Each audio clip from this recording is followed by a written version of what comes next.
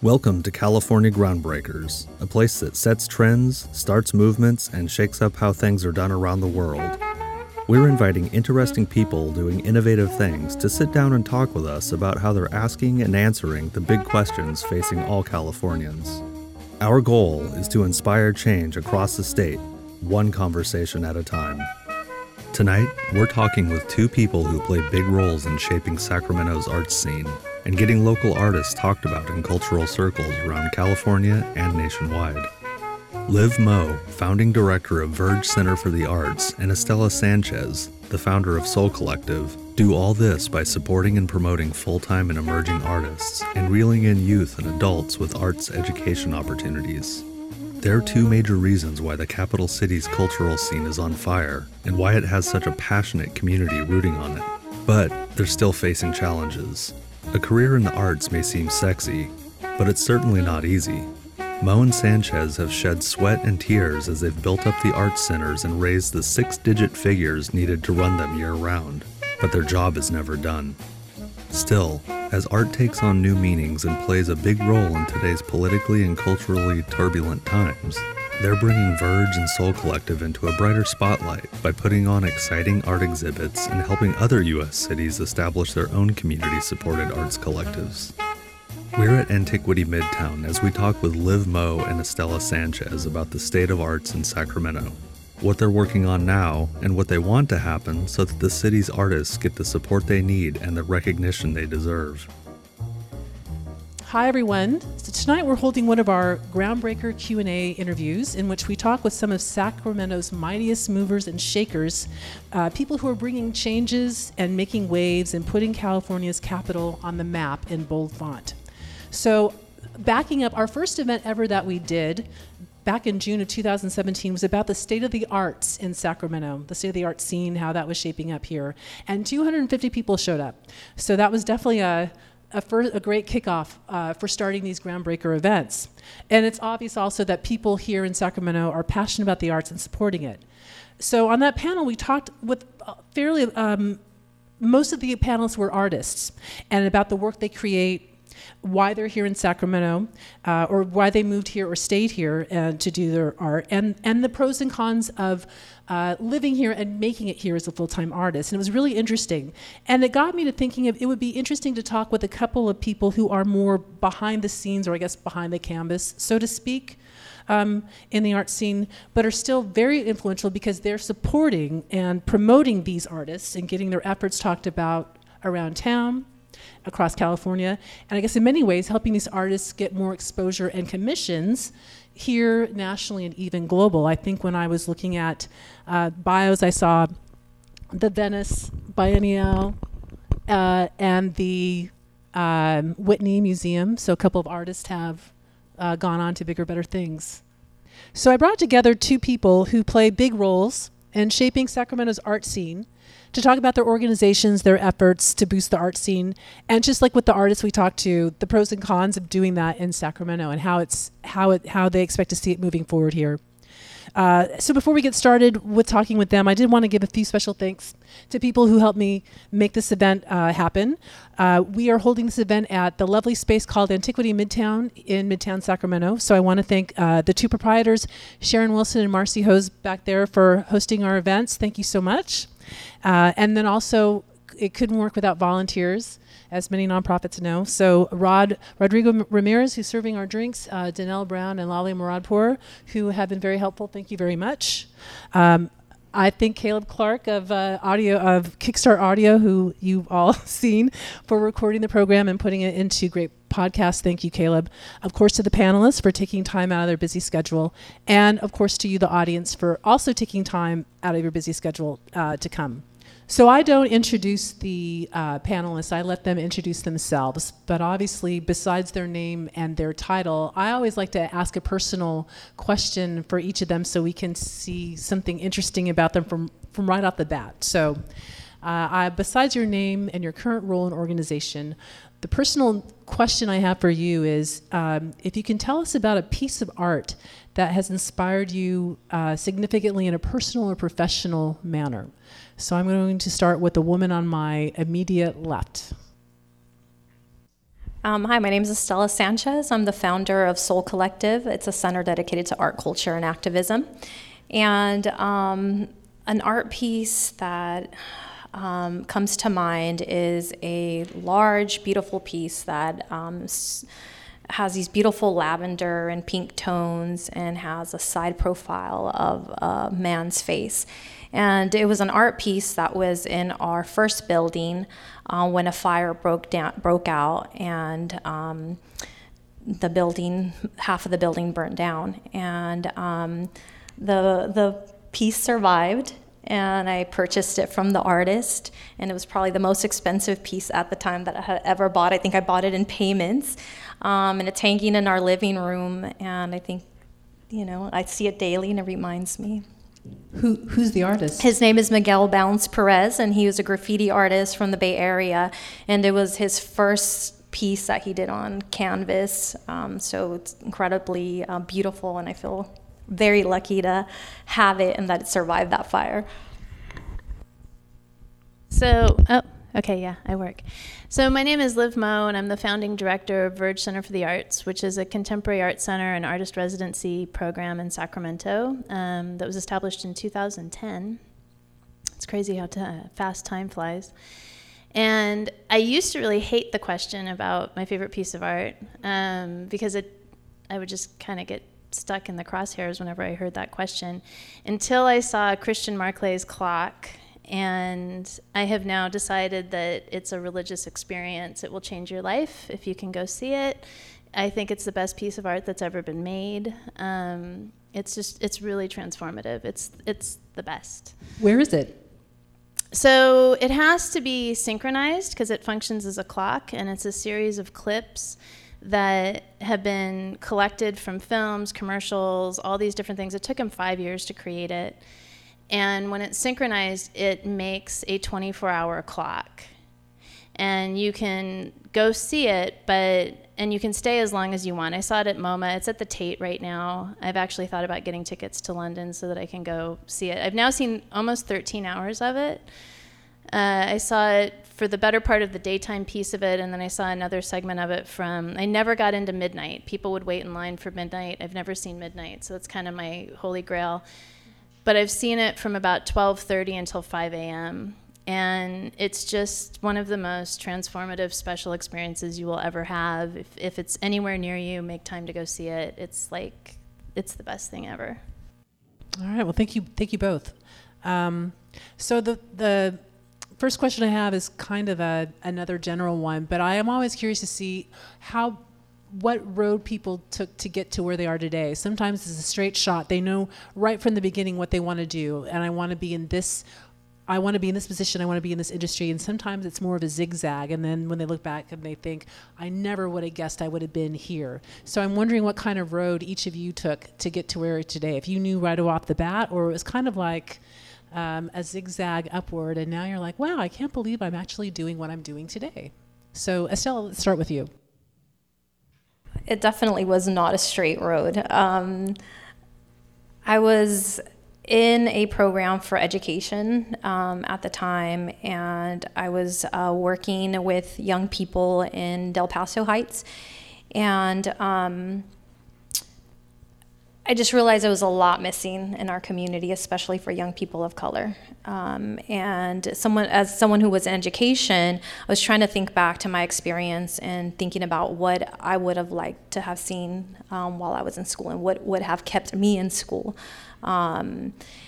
So I remember I was on a lunch break, and I was teaching after school a drug and alcohol program. So I had a lot of young people who were going through some very heavy issues, and this was in 7th and 8th grade. And I just was having one of those days where it was very heavy to really think that here in Sacramento, in the city that I grew up in, that there were young people still facing these really heavy issues, and feeling like, what could I do as an adult that knows these things are happening? What can I do to support young people? And I remember seeing a empty building with a for rent sign on it, and I got the number, just thinking, well, I don't know, maybe I could have a space for them to go. And that was kind of the beginning of Soul Collective, I was, like I said, I was in a education program, and so I needed a project to work on, and I wanted to figure out what I could do, and if I could get other people, if I could come up with a collective of people who could also help me figure out what resources we already had in the community and figure out how we could support young people. And that evolved over the last 14 and a half years, and it continues to evolve. And art is one of the tools that we begin to use as a way to empower people in our community. Liv, what about you? What kind of road? So also not straight. I started art school the first time in like the mid 90s, and I did it for a couple years, and I made really terrible art. I don't think that any of it still exists. I really pray to God that it doesn't. If it does, it's like in a closet somewhere. It's really bad. So I stopped doing art for a while, and I got actually really involved in sociology and women's advocacy. And I spent several years, I founded what they said at the time was the first Now chapter at Sac City. I don't believe that. I can't imagine there wasn't a Now chapter in the 70s, but I did that. I don't know if it's still there. I should find out. And I got into UC Davis with a sociology major, and then once I got there, I realized that wasn't really going to fulfill me the way that I hoped it would, and it wasn't what I wanted to spend the rest of my life at.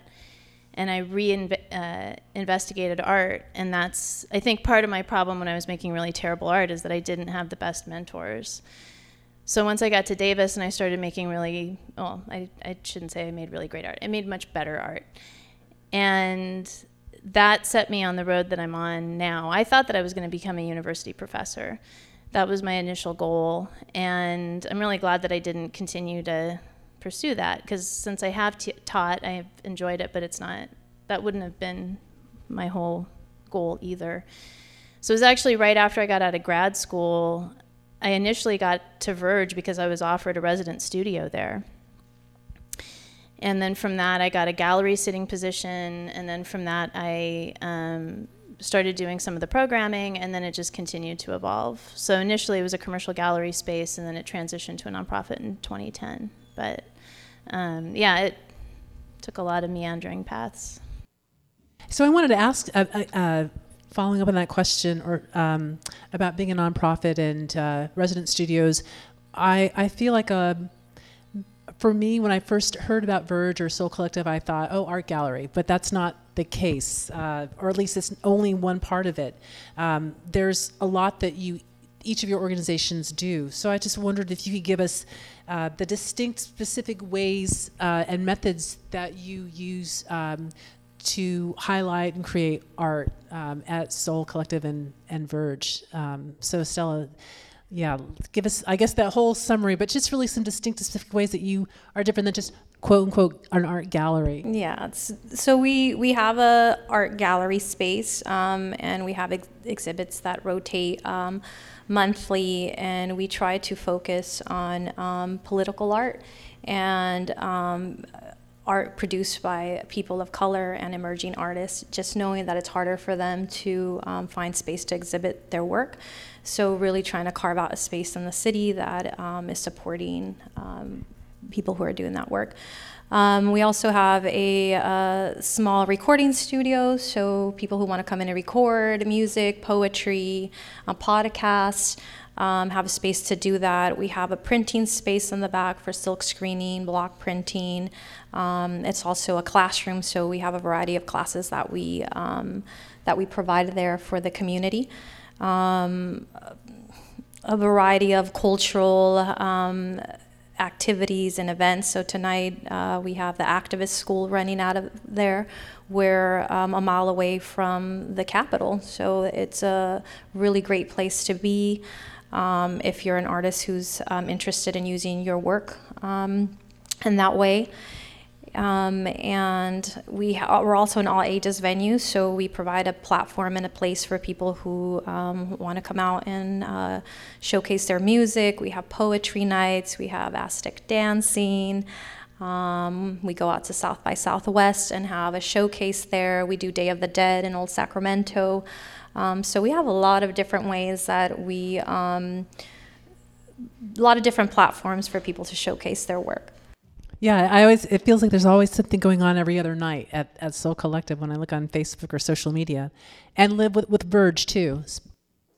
Yeah, so I think my motivation in getting involved in Verge and when I first had the opportunity to start programming exhibitions there was that I think the thing that was a barrier for me in pursuing an art career, and one of the reasons that I was not really able to find myself as an artist initially, was because I couldn't understand a lot of what I was looking at.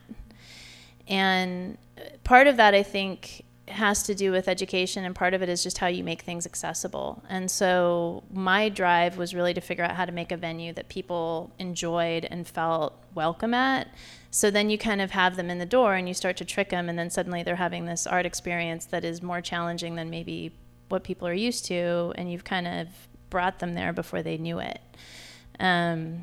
So that was kind of everything that I've done has been to try to figure out, like, how is there a way that I could develop an exhibition that is appealing in kind of a almost participatory way, and then suddenly you're like, hey, got you thinking.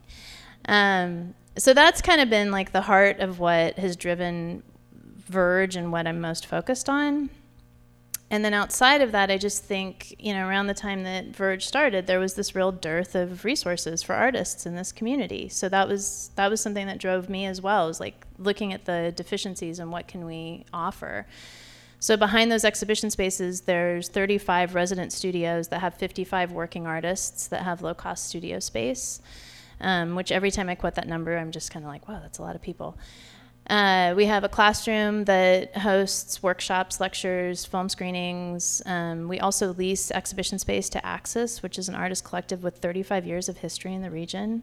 And they have 17 members, so it's a co-op model.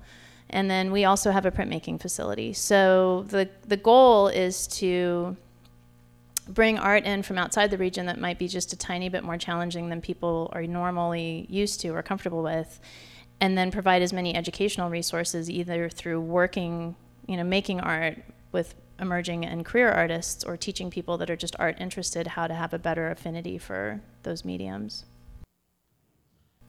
Speaking of drive, this is one thing that I thought you two have in common, besides obviously art and supporting artists, is it seemed like you both had you were leading the efforts to buy the building that Soul Collective is in now and Verge is in now. And I guess just that just seems to me, for someone who's starting an organization, would love to have my own building, that's a big challenge.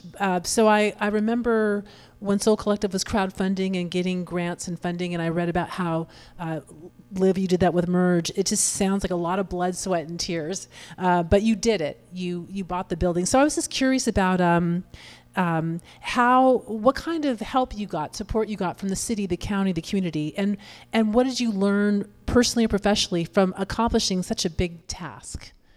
Because that to me was just very interesting. It just sounds like such a big deal. It takes a lot of work, but you did it. And so I was just wondering if there's anything there that you thought, this really made me stronger, or in some way that effort, besides just having a building to have your artists and art in, did something else in a different way that you never thought? I don't know, that's a very roundabout question, but does that make sense? And if so, does anyone want to tackle that one? Estella? Yeah, it was a lot of blood, sweat, and tears. I think when we hit the 10-year mark, we knew that this wasn't a project that was going to end anytime soon, because I had started it as a project for my thesis. I had originally went in thinking this is going to be a year-long project to basically bring the community together, to identify resources, and to experiment in providing programming. 10 years in, I knew it was something else. It had turned into something completely different. And I think anytime that you put that much time and love and energy into something, you want to really make sure that it continues and to take care of it. So I think our board and our overall collective really begin to think about the legacy of the organization. And, after 10 years, you also get to see the impact of what this space has done. So we saw youth that were in our program turn into adults, and we saw the impact that the programming had. So we understood, I think at that time, that it was important to continue to have this type of space in the city. And so we really began to think about long-term, purchasing of the space. And so the process was incredibly difficult, and we almost thought we weren't going to get through it. How much did you need to raise, or how much total did the building cost, or what kind of big dollar figure were you looking at? So the building itself was around $460,000, which at the time that we put in an offer went in for $50,000 more than what we had put in, and so the family had to decide who they were going to give it to. And the owner had passed away, and so his sons were taking care of that, and they were really incredible. Their father really believed in what we were doing, and they were really incredible to really honor his wishes to sell us the building. But that was a really difficult moment there where we thought we're not going to be able to get this building. And we had to fundraise, so we had an online video that we put out, and we really tried to explain to the community that we wanted to lay down roots with this building, and that we wanted to ensure that there would be a space that was dedicated to art, culture, and activism in the city. So we did get a lot of support from a lot of different people, and when it came down to it, it was really just connections. It was one person who saw the video in Los Angeles, who took the time to go downstairs to show it to his coworker, who made a call to someone in San Francisco, who reached back out to us and said, hey, we have a program that could help you get a loan for the building. So it's really interesting how things work.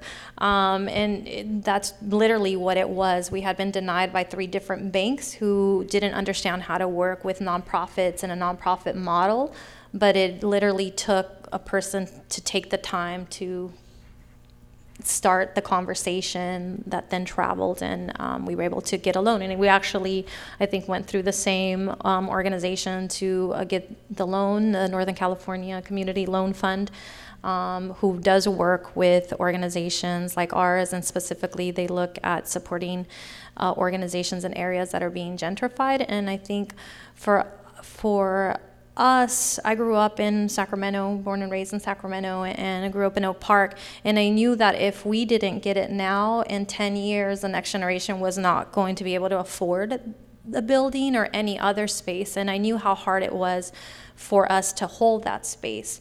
At one point, I had 3 jobs to be able to pay the rent and hold that space, so I knew that if the next generation was going to continue to do it, we had to take a bold step towards ownership in order to ensure that. And it's an incredible neighborhood to be in, and we saw empty buildings get filled next to us. So we also just saw the power of ownership and laying down roots. Yeah, and the building's on, is it 21st Street? 21st just south Street. of Broadway. Yes. Well, congratulations. Thank you. How about you, Lib? So I think my experience in buying the building, it taught me that I'm capable of more than I thought I was. Because I think that one of the things, there's this really kind of dumb cliche about artists, about how they're these free spirits and they're kind of ditzes, and they, you can't contain them, man, And we both went through the same process. It was insane. The final application for that loan ours was hundreds of pages long, and it took us 7 months to draft it. It was just one of the craziest heavy lifting projects I've ever done, and the most I've used my brain in my entire life. And so that was something coming out on the other side of that. I just kind of thought, whoa, I can write a business plan, And it's like a real business plan that holds water when it's done.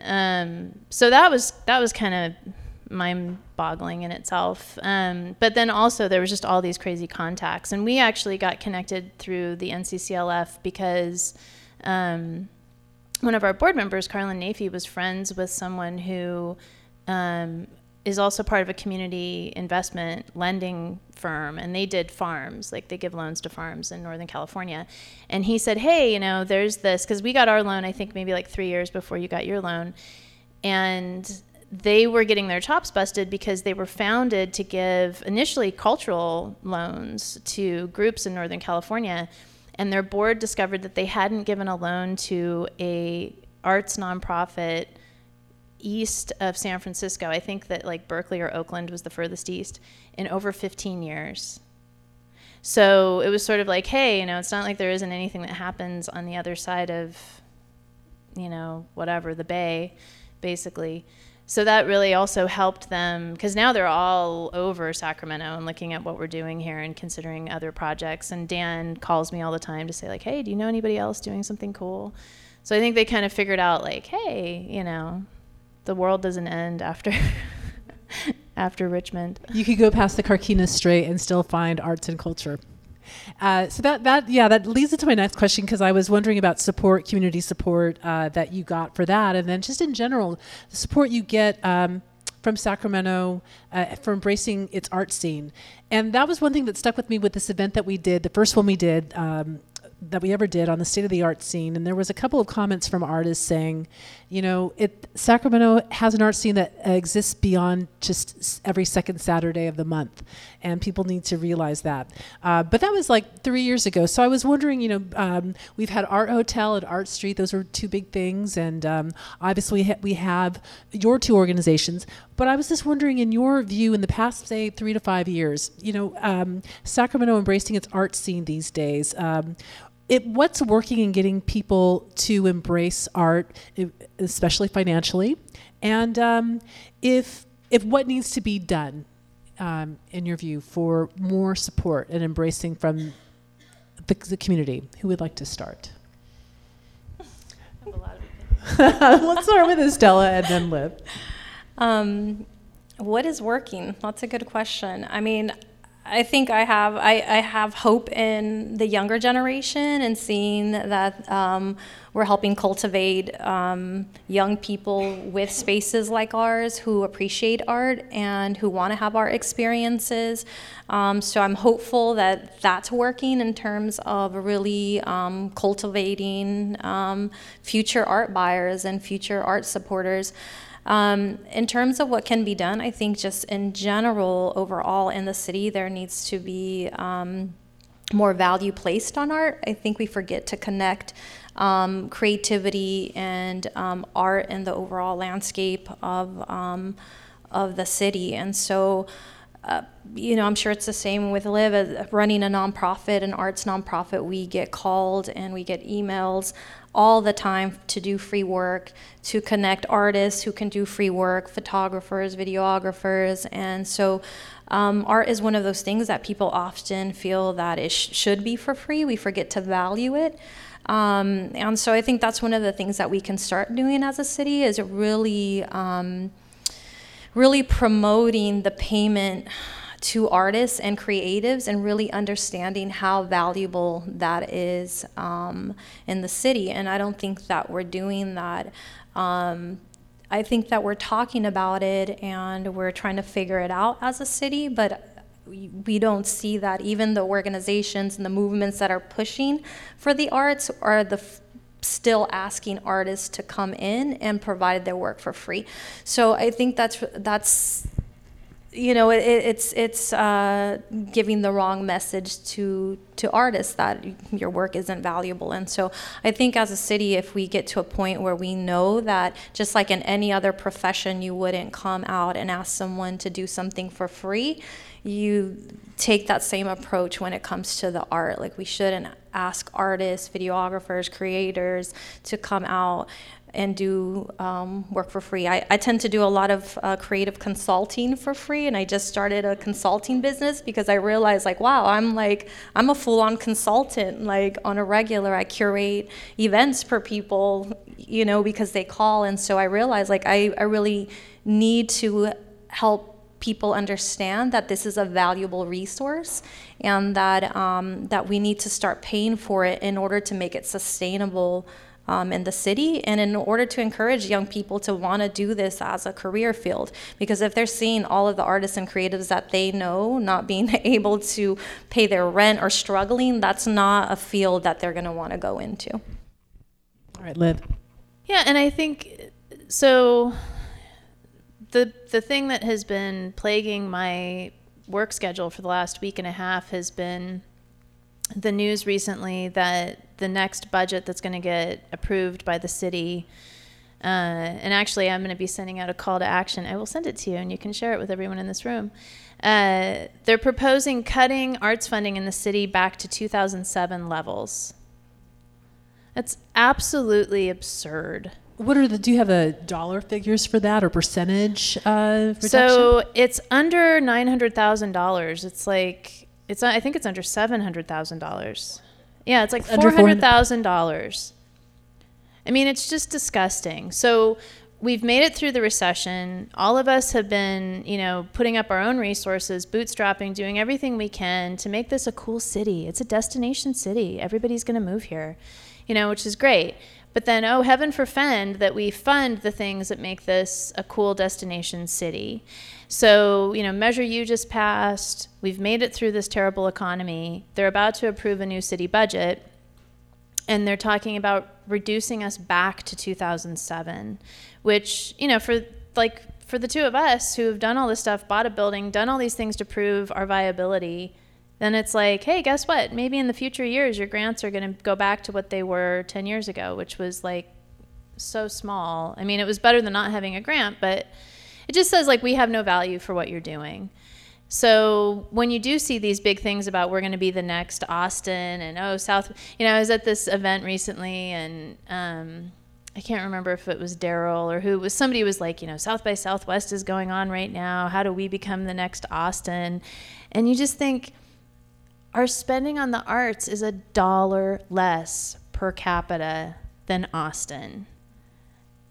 This is not rocket science. And also in a $1.1 billion annual city budget, $2.2 million for arts, which is what half of a percentage of the TOT tax used to be. That's what SMAC used to get, the transit occupancy tax. Now I'm getting really nerdy.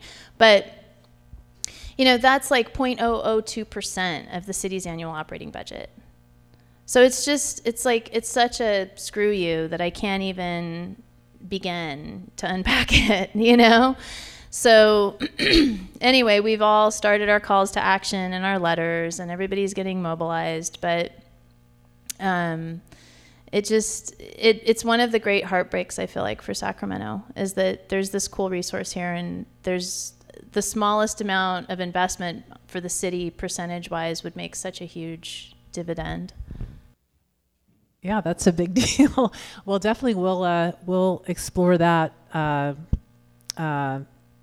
that news. So, all right. Well, I'm going to open up to questions at the mic. So if you want to line up there at the mic and ask questions while I ask mine, please do. One thing I was going to ask. Actually, I'm going to jump to one question I had about gentrification because that seems to come up so much in that term in the questions in the panel discussions we have about housing, about transit, and so forth, and definitely about art. So this is I'm going to try and condense this into a very short question, but it seems like art is a double-edged sword when it comes to gentrification and how it's considered. Obviously you support local artists, you help them get the work and the financial support they need to stick around in the area that they are. And at the same time, it seems like a local arts nexus creates an excitement, a hub, a cool vibe that draws other people that maybe aren't in the arts and they have money and they can rent or buy in that area, and that can either rise. It's a rising tide of rents and home prices as people move to this cool up and coming part of town. But then that coolness in terms of the artists and the people, creatives who live there, are priced out. And then I think for many of you in the art community, just recently, or I guess I've been reading about Boyle Heights, a neighborhood in Los Angeles, that once art galleries started coming in there because it was inexpensive and still close to downtown, the people who lived there, or a lot of people in Boyle Heights, were like, we don't want you. You're going to create problems in terms of driving us who live here out. And so I guess they forced a lot of art galleries and art, a lot of art galleries, and whoever's going to move there to say, okay, we're leaving. So I thought that was very interesting. So I guess the point of my question is in terms of, art and gentrification and how it, financial support, but also it draws maybe other aspects of, financial issues. How do you view that in terms of your role, and what can Verge or Soul Collective do in terms of, supporting artists and keeping them where they are, and bringing that cool factor to whatever aspect, but making sure no one's displaced? Or is that just something that's beyond what you can do? Is that something that you ever think about or have addressed in the past? I'm just curious, because arts and gentrification seem to sometimes go together, whether you like it or not. Estella? It's super complex. I mean, art is used by developers throughout the U.S. as a tool for gentrification, going into low-income communities, enticing artists and creatives to do things and making it a cool space, and then often, pricing out the folks who are doing that work and, low-income people. So it is used as a tool for gentrification. And in Sacramento, we've seen that happen in some areas. I think we have a really interesting community in Sacramento. Boyle Heights in Los Angeles, a lot of the communities in Los Angeles are not playing around. They mobilized and made sure that didn't happen. I think in Sacramento we have a very close-knit community, and it's really small, and I think people try to work things out. And in Oak Park, you saw gentrification happen. I grew up and was born and raised in Oak Park, and so I saw that community completely shift and change. We were doing art events and activities in Oak Park and continue to do so. And I think the developing of a community is inevitable, for the most part. And I think one of the things that when I think about gentrification is to really think are the developments that are happening, are they making an effort to include everyone? And I think when they are, and when we can begin to have those conversations, that the new park or the new restaurants are welcoming spaces for everyone in the community, that they're helping employ people, that they're helping bring up the wages of the folks who live there, so they can continue to live there. Those are things that we really need to look at locally, so that we aren't finding ourselves in situations like Boyle Heights, where people are getting physically assaulted, and things are getting really difficult there, because they understand what's happening. They know that low income, mostly people of color, are being pushed out of neighborhoods as they're developing. And so in Sacramento, I think we have an opportunity of making sure that as communities are developing, that we're being inclusive and including everyone, and that we're bettering communities, but we're making them welcoming spaces for everyone, that we're employing people who are in the neighborhood, that we're looking at home ownership for people who haven't had home ownership opportunities in the past. So we do a class called, along with one of our partners, we're hosting it at Soul Collective. It's called Hacking Home Ownership. And it's really for folks in Oak Park and different communities that are being gentrified to be able to learn the tools of home ownership, so that if your community's developing, you have an opportunity to also own a home.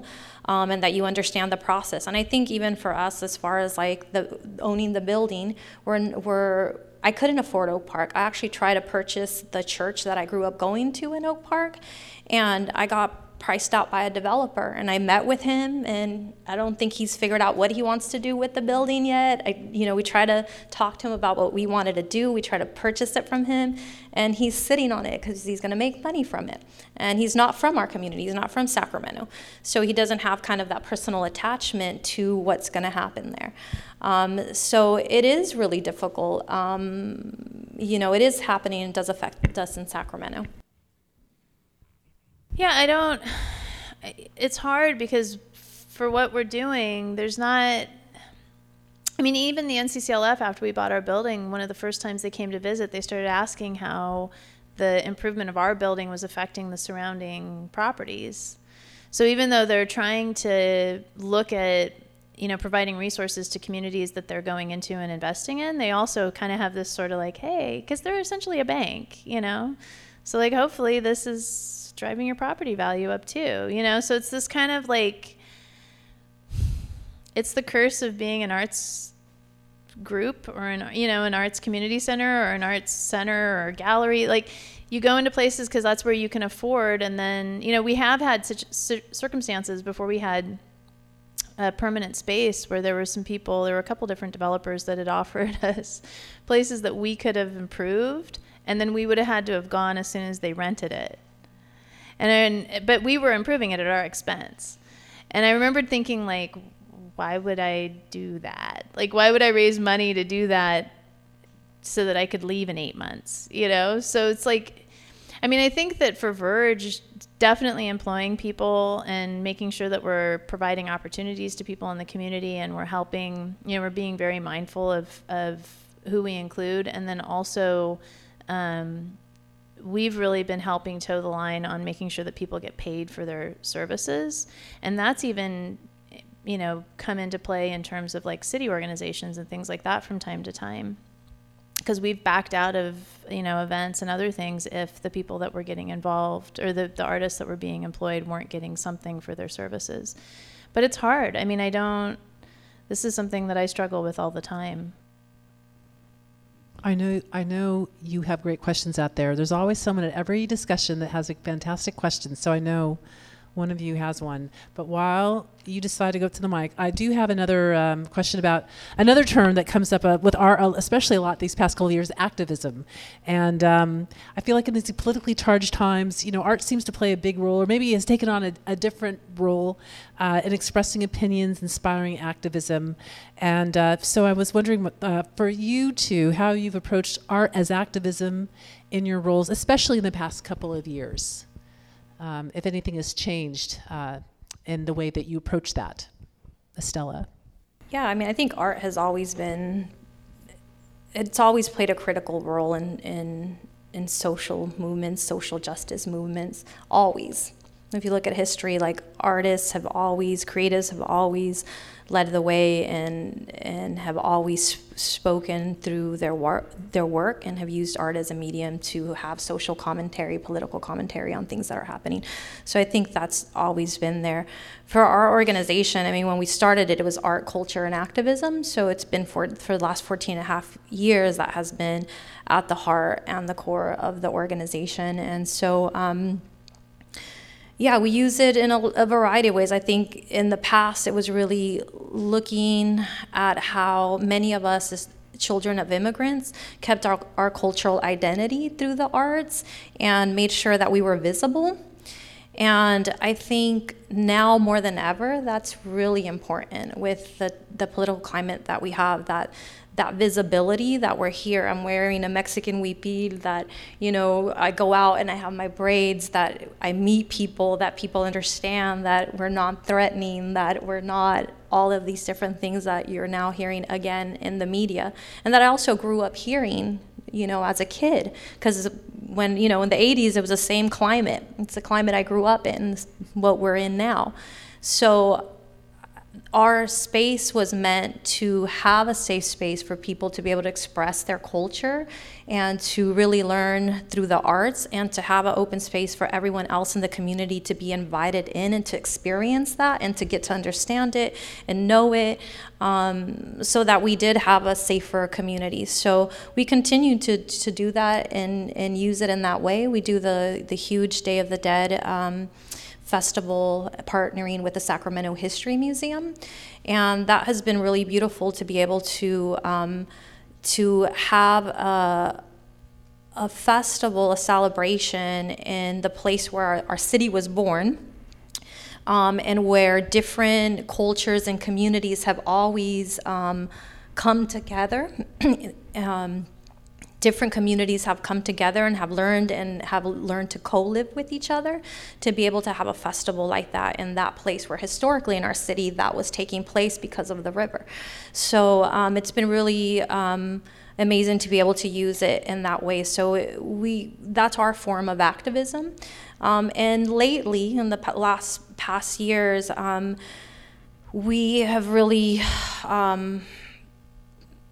promoted the ability to do art activations and partnering with different regional and statewide groups who are coming to Sacramento, who are coming to the Capitol to do advocacy work. We get hired by a variety of different folks to do art activations. We open up our space for groups to come in and to be able to use the space before coming to the Capitol and doing advocacy work or rallies or marches.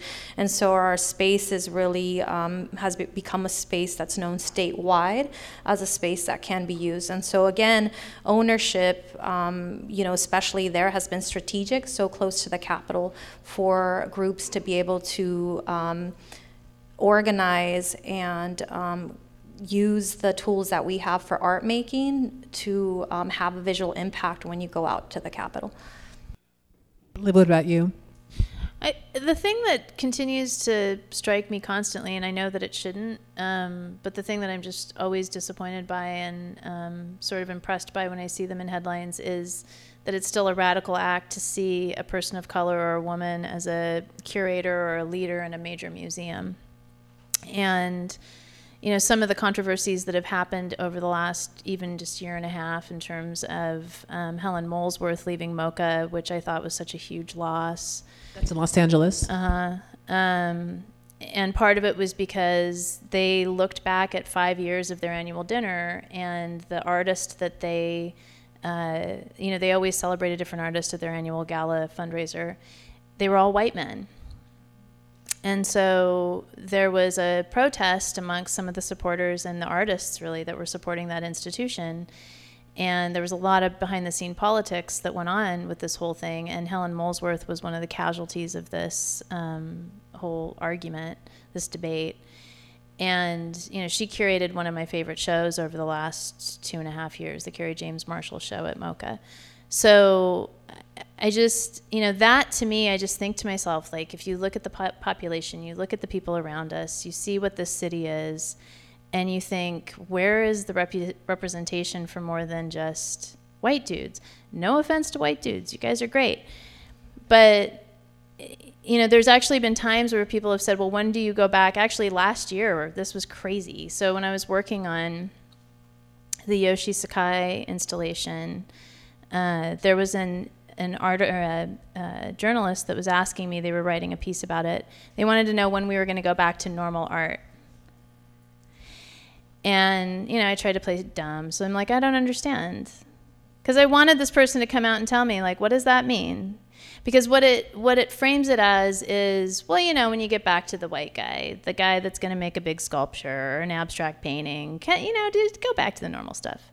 So that, it's funny, like when I first started doing this, when Verge reopened in 2014, I shouldn't say first started doing this, but first started doing this as a nonprofit, we sat down and we said, what are our priorities? Because we're attracting shows from outside, so we have all these different things we can approach. So how do we winnow down the strategy so that we know what it is we're going to focus on? And I started to look at the region and what our galleries and museums are promoting, and I thought, there's a giant hole here.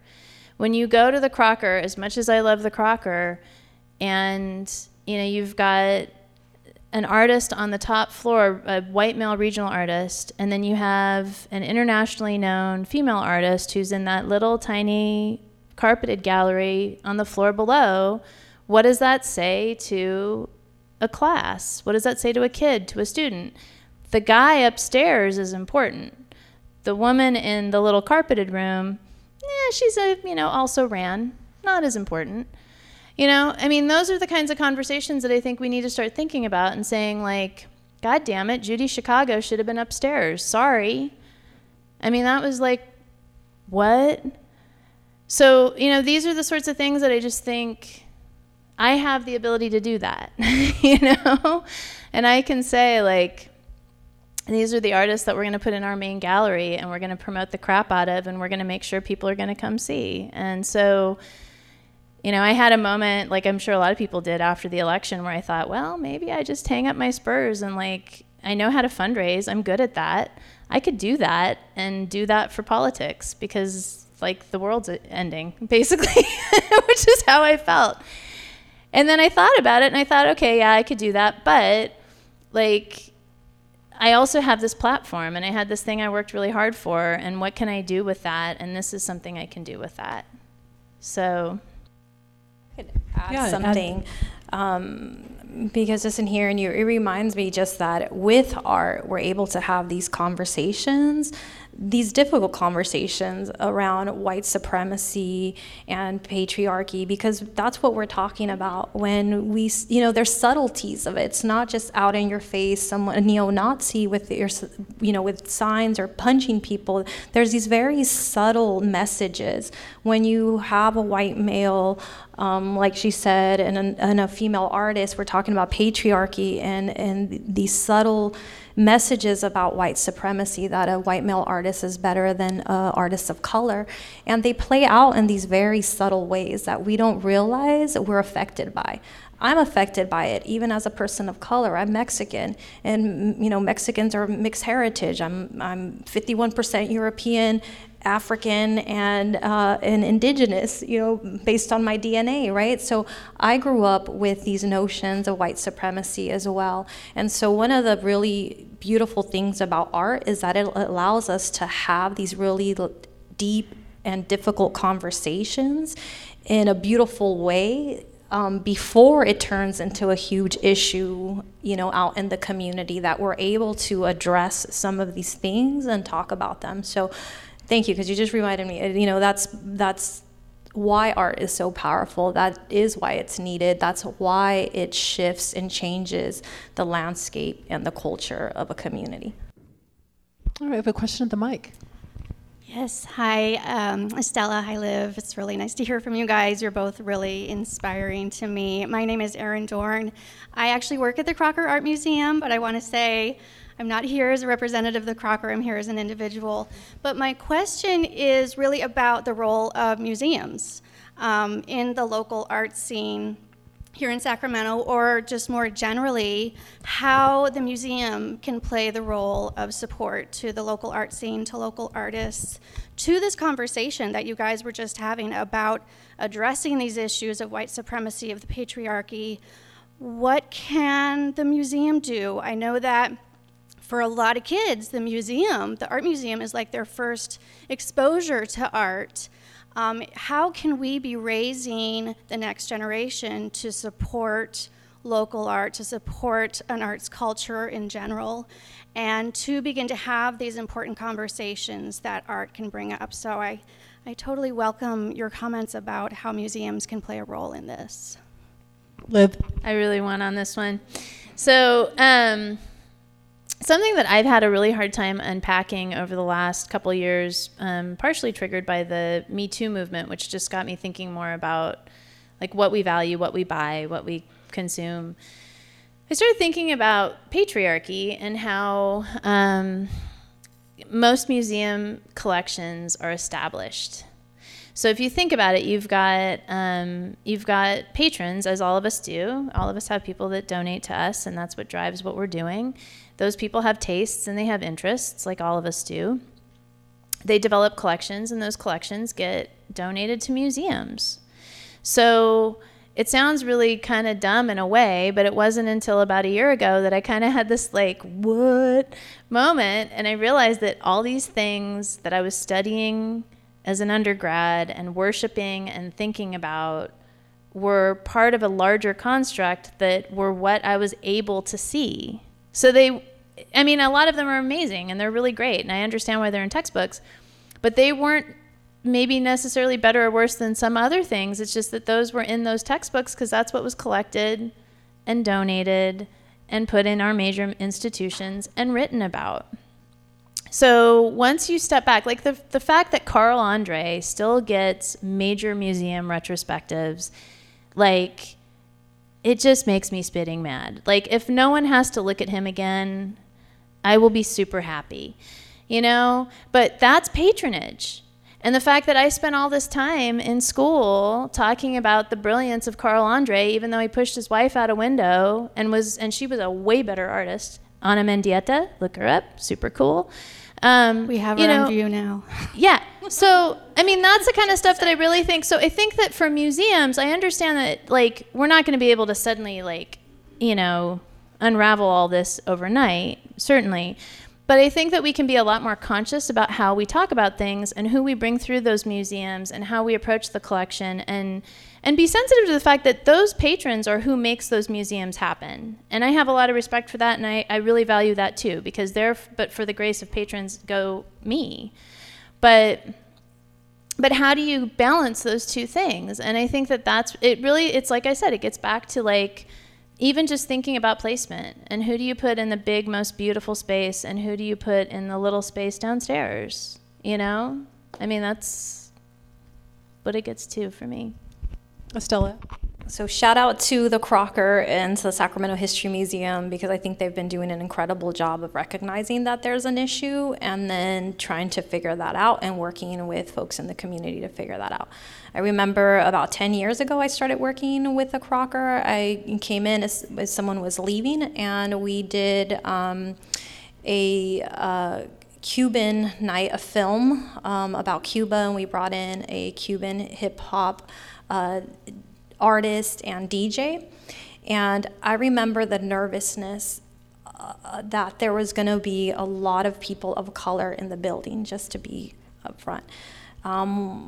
The young woman who was... I didn't work there then, just to say it. Yeah, and I remember folks being like, what are our patrons going to think? And so there was a line for the patrons to come in, and I remember the young lady telling me, well, I think we're going to open up the back door just so that it's not, it doesn't get too... And I could tell she was nervous. That night went beautifully. And I remember Lyle saying, this is what we want to have in the museum. And I've been working closely with the Crocker for the past 10 years. So it's come a long way from that. And I mean, now on any given night, you'll see people of color, and everyone is in there, it represents, it's reflective of our community. You can go in there and feel good, but it wasn't like that before, and I think the museum knew that. And so they were really looking at figuring out how to have events that were more inclusive and more diverse, and that understanding that also patrons were changing. There's a lot of studies showing that the initial patrons were dying out, that they weren't going to be there, and then understanding that they needed to cultivate a new audience. And so, I think 10 years ago, the Crocker realized that, and we've been working with them ever since in a variety of different projects and programs, and have helped bring even young people in there, in more diverse communities. And same with the Sacramento History Museum, with the Day of the Dead event. I remember we just had a meeting the other day, and I remember telling them, I remember when local Native tribes were protesting Gold Rush days, because we're not thinking about are we thinking about everyone in our community when we're celebrating one piece of our history. And when we do our Day of the Dead event, it was saying, it's been, I think, 8 years now, something like that. We have local Native leaders offering sacred song in that museum and seeing it as a place where, like, our ancestors' belongings are here, rather than, like, something else, right? So we've come a long way, but that was very intentional relationship building with the community that someone in those places had to advocate for until it became the norm, because initially it wasn't. And our Day of the Dead event is bigger than Gold Rush days now. So they were like, our board is super excited about this event, and 8 years ago it was like, oh, we don't know about this event, and now that's like the largest event they have. So someone had to be very intentional there and had to advocate to open the door and had to take a risk, because it was something that hadn't been done before. So I would just say, encourage folks in museums to continue to be risk takers, that if this hasn't been done before, but that it's not representing the entire community, to be okay saying, when we're making decisions, there's not, it's the people at the table don't represent all of our community. There's women missing at the table. There's people of color missing at the table, to just make sure that the decision makers reflect our overall community. Thank you so much. And thank you for the great question, Erin. So I guess we're gonna wind it on down. But I had a question for you two. Liv, you had mentioned mentorship when you were a student at UC Davis, and just the lack of mentors. But I feel like in your roles, you both are mentors too for your artists that work with you. So I was wondering, in terms of mentoring seems very valuable, and that kind of ties into how you lift up the artists that work with you and are under your roof, so to speak. How do you see mentorship, and where do you see your artists going? And I guess if you can give us some examples of artists that have just really gone a long way since you've known them and you've worked with them, and where what their road has been and where they are now. So, and how you can take, a little bit of that I helped with that as a mentor. So, Estella. I mean, in 14 years, there's a lot of people who walk through the doors. One person that comes to mind is a young lady that came into our programs at 15 and had been identified as a gang member because she was wearing Nike Cortez and had red on, which at the time, and probably still is, one of the policies that schools look at to identify people as gang members. She wasn't, and she came into our program because of that, and she's worked at the Crocker, and she's our program director. She's 30 years old, and she's incredible. She's an incredible community leader and artist, and I'm really grateful that our space was there. And then another person, Sean Berner. You talked about Art Hotel and Art Street, and Sean was 18 or 19 when I met him. We did art shows, one of his first early on art shows at a community center. I took him with me to Puerto Rico and through the Caribbean on a cultural exchange tour. He met all of the different, his collective of artists, TYS, traveled with them. And now he and his partner, Frankie, are mentoring my 18-year-old kid. They're actually today, right now, working on a mural together. So that all works beautifully, I think, in the city. And I was mentored by a lot of different people. A lot of love to Dr. Leela Jacobs. But I had a lot of mentors, and so I definitely know that having a mentor is incredibly important, especially in the arts.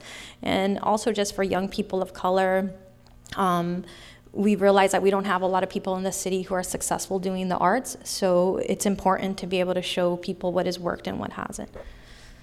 Liv. And you did collect one more question in the audience too. Yes, that's next. So I think it's funny, the artists that have come out of Verge that have gone on to other things. I mean, I guess, I don't know that, there's maybe a couple that I can take credit for, but I think that more than anything, what we try to do with the artists, especially the artists in residence, is encourage them to embrace influences from the outside and try to, because there's kind of this whole thing about local art and only local art and that kind of thing. And I actually think, for instance, one of our resident artists, Daniel Trejo, we had Adam Miller from The Pit, and Adam is originally from Sacramento. He's gone on to form this incredibly influential gallery in Los Angeles. And he curated a show for us, not this past summer, but the summer before. And when Adam was in Sacramento, he did studio visits, and he did a studio visit with Daniel. And then Daniel ended up getting curated into an exhibition in Los Angeles. And, Daniel is very much, embraces outside artists and curators and ideas, and he wants to kind of have that synergy of local and outside. But, that's kind of one of the many examples that I've pointed to of that's an example, that's an opportunity. That's the benefit of having outside art and outside influences coming in. Because sometimes our main gallery space focuses on traveling exhibitions, and that's something that we get our chops busted about sometimes, just because you have this big, beautiful gallery. Why isn't it only local artists that you're showing? But I don't really feel like that's my role. I feel like my role is to provide people with a voice from outside that they wouldn't get otherwise. And then through our youth programs, I mean, there's so many stories that we've had through that program. Last year, we actually, we had a student who had been taking our summer camps, and we scholarship as many positions in those camps as we can. And we had this young woman who had started out as a student. Then we started a YAM program, Youth Art Mentor. And I love that name. It's funny, YAM. But we kind of partially did it because of her, because she was so neat, and we could tell that we had given her community and that she really needed that space. And so we kind of worried, like, what's going to happen when the next summer comes? She's too old to be in the program. So we made her into a YAM. So then she did a summer as a YAM, and at the end of last summer, she got hired. So it's really cool. You know, she started out in this foster program. Her foster mom was a little bit weird. So, you know, we were like helping her out, getting her lunch, all this stuff. And so it was really, you know, there's times when I sometimes think about the people's lives that we touch that I don't even realize, because we have so many programs going on and so many things. And then last year when she got hired to, you know, work as a artist or a teaching assistant really for a youth group, a youth camp, I just thought, holy crap, you know, this woman, like, she's about to become an adult and go into the world, and we helped her get life experience. This is awesome, you know? So anyway, it's kind of a funny thing. All right, we have one question at the mic. We'll make that our last, unfortunately. Sure. Thank you, Vanessa, for some of the questions that you've asked. They've really resonated with some of the experiences I've been going through recently. My name is Jade. I'm with Talent Magazine's Magnum Opus, and then I co-founded a nonprofit called Help Fight Poverty. And since August, I've been thrown more in an activism role with the leadership of our building. And I'm finding that it's a fine line. How do you know when you're pushing the envelope too far with the activism to where it doesn't burn bridges in the community? But at the same time, like, raise awarenesses for white supremacy and women's rights and our arts community. How do you find that balance? And how do you find your voice through the process? Yeah, that's true. I guess like speaking out, and also I guess small town, don't burn bridges. You know, what's the balance you find, or do you even see it that way? It is a very fine line, and Sacramento is a really small town. I've born and raised here. I've seen people do it in a lot of different ways. I've seen people burn bridges, and I've seen how their funding has been cut. I've seen what happens behind the scenes. I've been privy to those conversations and can make the connection between them making their voice heard. I've also seen those folks suffer, yet it's changed how we've operated in the city. And I can make the direct connection to what people have done that now has brought funding to communities of color in the arts in the city, because someone had the courage to loudly voice that our funding was not equitable. And now we've changed our policies around that, but that person suffered from that, and their organization suffered from that. So it is a fine line, and you know, I'm always careful not to burn bridges because we live here. You know, we're neighbors, and people aren't always ready for change. So sometimes it's, you know, through the arts, that's what we do. It's like, let's have these conversations, let's have these, you know, let's bring up these difficult issues and understand that we're all learning, like we're all trying to figure it out. You know, at the end of the day, most of us want the same thing, and we're trying to figure out how to get there.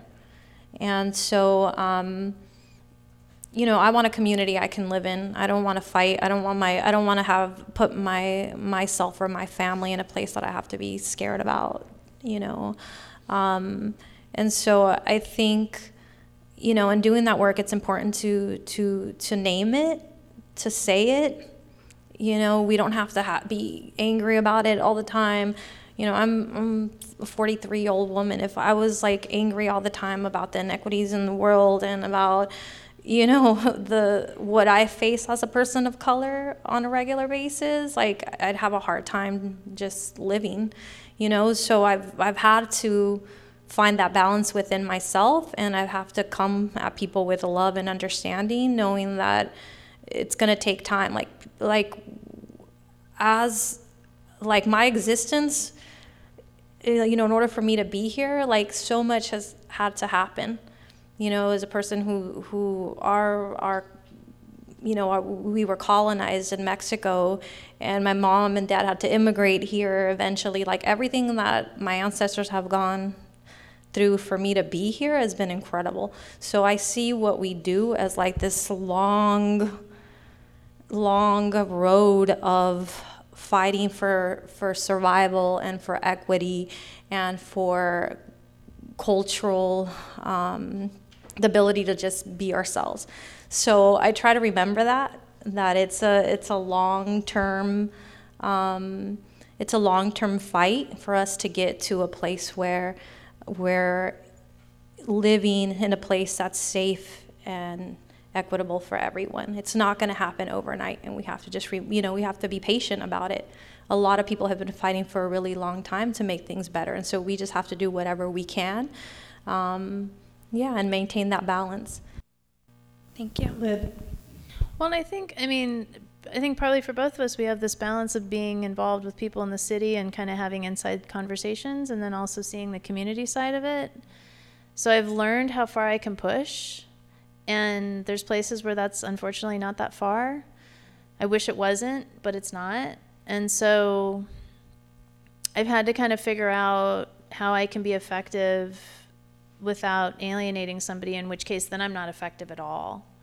And then I just get pigeonholed and I'm no longer part of the conversation. And I'm trying to, I don't want that to happen. So I think there are some places where I just feel like, whether it's somebody that I'm advocating for or if it's a position that I've been put in, there's certain places I recognize that it's just like I'm not going to be pushed any further. And I feel very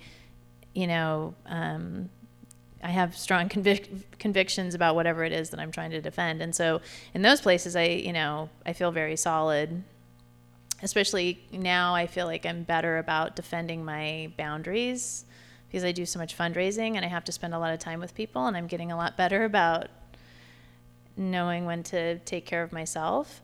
But I think it's just speaking out on a larger level is just really difficult, and knowing how to be a tool as opposed to, a tool for change as opposed to a casualty, frankly, is a really difficult balancing act. Thank you for the great question, Jade. Thank you. I appreciate that. I have one last question. That'll be the final question.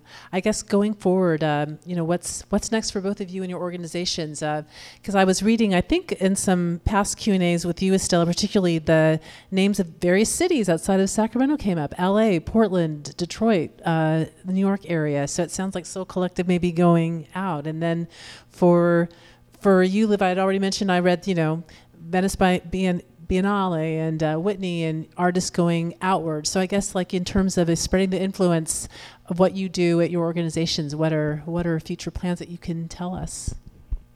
Who wants to start? Estella. So we're in the process of really thinking about what comes after the collective founders and the overall collective, like who's going to be there, what is that going to look like. So we're really thinking ahead. So writing down our model, restructuring what we've done over the last 14 and a half years, so that it makes sense for the next generation that picks it up. Also looking at architectural plans for the building to see what's possible. It can go up, a couple of floors, so we would love to have eventually, or at least leave the plans for the next generation to have housing and office spaces. So housing for artists, activists, educators to be able to do that type of work in the city and to have affordable housing. We know that that's one of the reasons why people leave the city. Also to be able to have meeting spaces and offices for smaller groups and organizations that can't access their own spaces. So looking into, what is possible with the building and helping steward that for the next generation. And myself as a founder, taking steps back and letting our staff and teams step forward and designing and writing out our collective leadership model. And we do have other spaces who for the past couple of years have asked us to help them and support them in starting their own places, and then there's places that have actually started based on our model. So I'd love to have an opportunity to be able to go out and do more consulting. So there is a group in Staten Island, there's a group in Santa Rosa who started Raices Collective based on our model. There's a place in Coachella right now that we're having conversations about opening up a soul collective there. So I would love to have the opportunity to step back from the day-to-day activities and travel out and see how we can share what we've done as a grassroots community-based organization to help other people who also want to use the arts as a way of empowering their community. And then in terms of just overall what we have going on, I think this year one of the places we do plan on going is Art Basel. So we're planning a showcase there at the end of the year. And we have a showcase at South by. We've had a showcase for the last 8 years at South by Southwest. Art Basel is in Switzerland, is that right? They have one in Miami. Miami, so okay, that's at the end of the year? Yeah, at the Exciting. end of the year. And just to add something that you said earlier, that reminds me about South by Southwest. I recently got an award there for the work that we're doing in Sacramento from the director of South by Southwest and from a panel of Austinites. Is that how you say it? Austinites?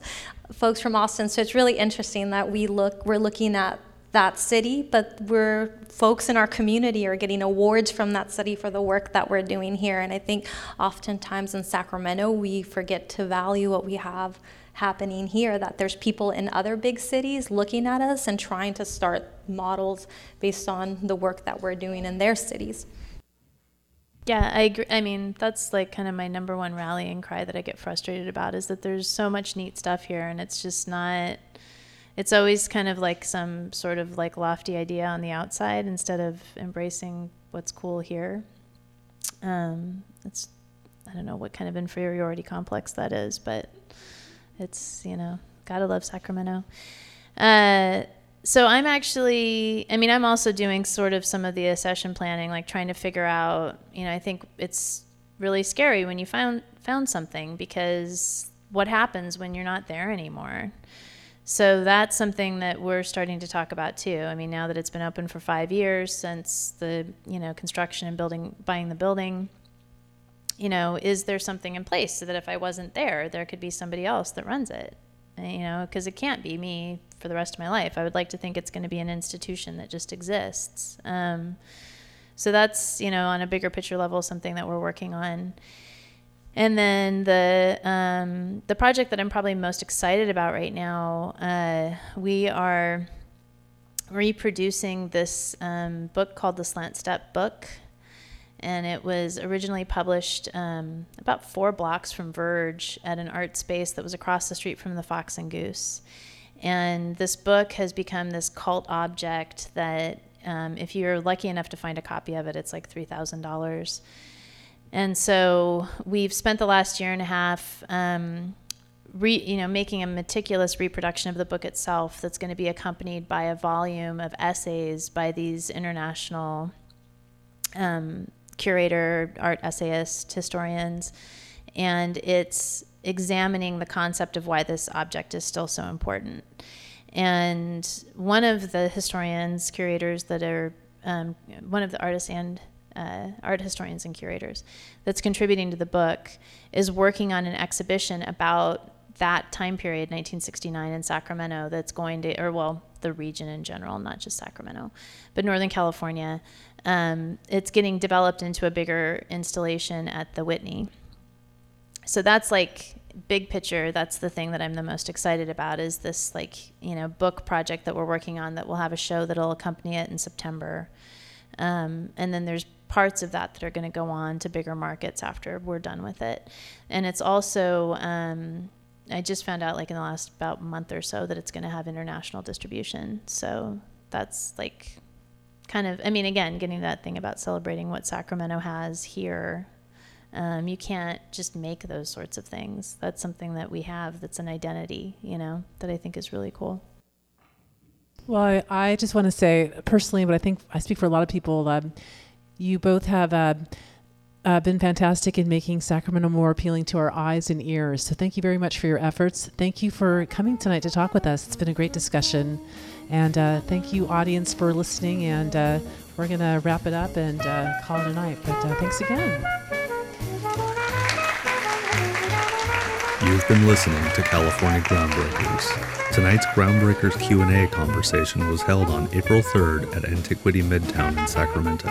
A special thanks to Sharon Wilson and Marcy Jose of Antiquity Midtown, and to our volunteers Rodrigo Ramirez, Danelle Brown, and Laleh Muradpour for helping us put on this event together. And of course, thanks to you for listening. You can find out when our next event is by going to our website, californiagroundbreakers.org.